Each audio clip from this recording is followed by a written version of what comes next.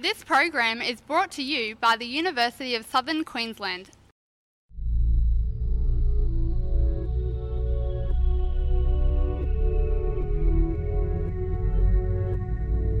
And now, on Phoenix Radio, Spaced Out.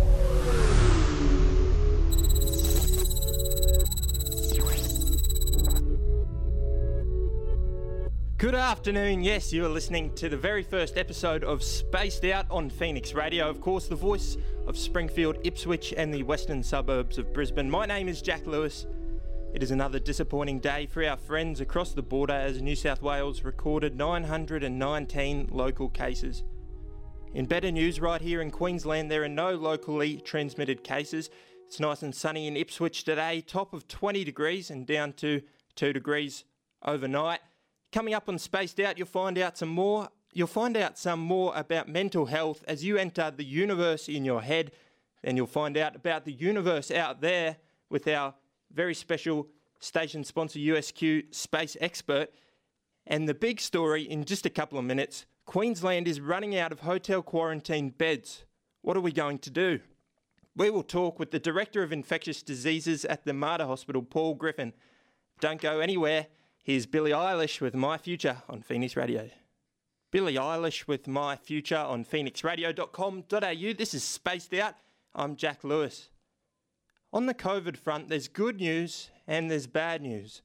The good news is there's no cases recorded in Queensland in the past 24 hours. The bad news?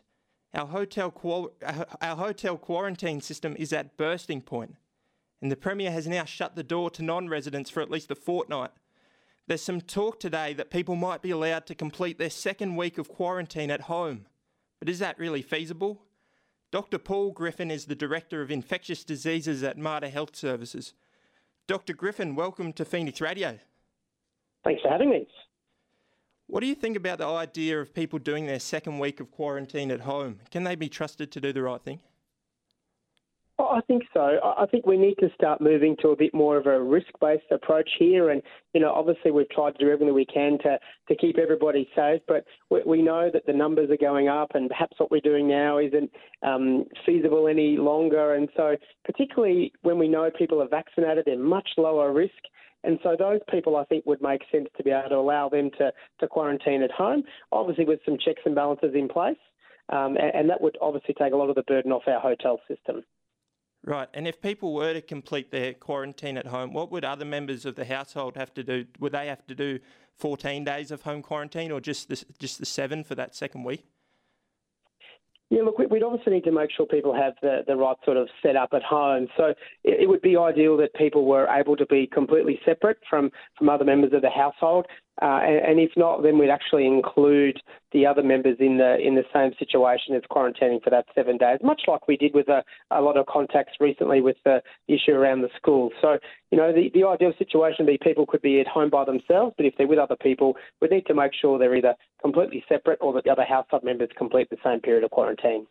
Yeah, it's interesting because given the nature of Delta, some people have suggested that hotel quarantine should be extended to 3 weeks, not reduced. Is there any argument, do you think, for extending hotel quarantine to 3 weeks?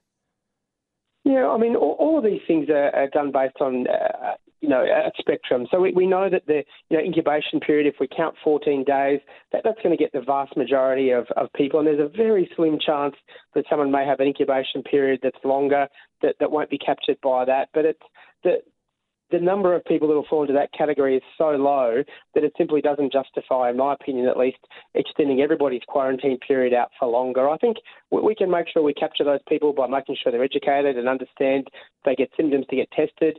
We can maybe consider doing additional testing, but to extend everyone's hotel quarantine out to 3 weeks, I think would just simply not be feasible. Yeah. You brought up the vaccine before as a strong factor in allowing people to do their second week of hotel quarantine actually at home. Do you think once vaccination numbers get up to 70% or 80%, we'll start to see a phasing out of hotel quarantine as a tool? I think our reliance on it will decrease, but I don't think it'll ever go away, well, at least not in the near future. Right. we're going to see a big change in how we look at this pandemic when we do start to open up. And, at the moment, obviously, we're not really getting a significant volume of international travellers, or at least the volume is fairly low, and yet our hotel quarantine systems are essentially already at capacity. So, I think we're still going to utilise that as we start to open up and allow more people to start to travel around. There'll still be a requirement for that, but I think it can be, a little bit risk-based in that if people are from perhaps a low risk area, so not a lot of transmission, and they're fully vaccinated, maybe those people can quarantine at home. Whereas obviously if people aren't in those categories, potentially from somewhere with more transmission or maybe not vaccinated, well then those people perhaps need the full 2 weeks in the hotels. Yep. New South Wales numbers, I want to ask you about that. They're over 900 for the first time today, 919. Here in Queensland, we had no cases recorded. What do you think is going to happen to Queensland's numbers over the next few months? I know it's a bit of a speculative question.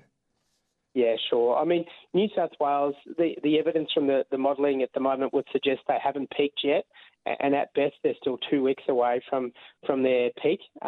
Obviously, modelling is just that, and we can change what happens, but at this stage it does look like that worse is still yet to come.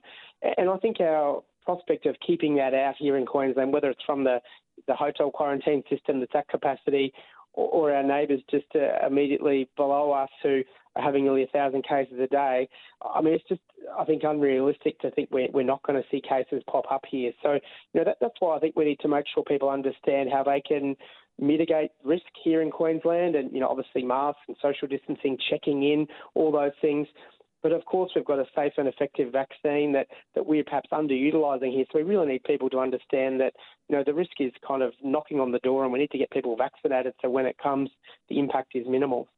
Do you think as we get more vaccination numbers let's say in the coming weeks, there's another few cases in Queensland, do you think that the continued response will be like these snap lockdowns? Do you think that's the best strategy? I think so. I think until we have enough people vaccinated that we can allow things to play out a little bit more, we just need the lockdowns to get the cases under control and minimise the impact. And, we've seen the situation in Victoria where they did do a snap lockdown and still had quite significant cases. And, of course, New South Wales should remind us, what happens when you potentially, underestimate or don't throw everything at controlling Delta right at the outset. So, what's really clear and being discussed a lot is if we have our vaccine rates high enough, and that number's probably 70 or 80%, then our reliance on lockdowns goes down very significantly. So that's really our goal. Yeah, right. And just finally, Dr. Griffin, Christmas isn't too far away. Should we be preparing for a Christmas isolated from the rest of Australia, or do you think we'll all be together by then? Look, I think we're in control of our destiny here, and I really think we should be aiming for a Christmas where we can move around freely. And the thing that's going to determine that is how many people are vaccinated.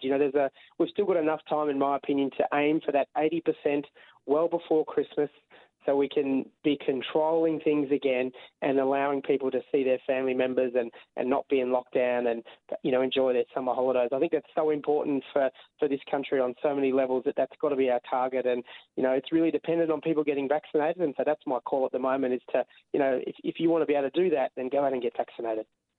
Thank you for your time today, Dr. Griffin. I know at the moment we live in a time where there doesn't seem to be much hope, and you've definitely provided us with some hope and good news today, so thank you. That's a pleasure. Thank you. That was Dr. Paul Griffin, Director of Infectious Diseases at Mater Health Services. Up next, it's 15 years since the demotion of Pluto from planet to dwarf planet. You'll hear why Pluto lovers continue to commemorate what they call Pluto Demotion Day. You're listening to Spaced Out on Phoenix Radio. Here's Ella Henderson and Tom Grennan with Let's Go Home Together.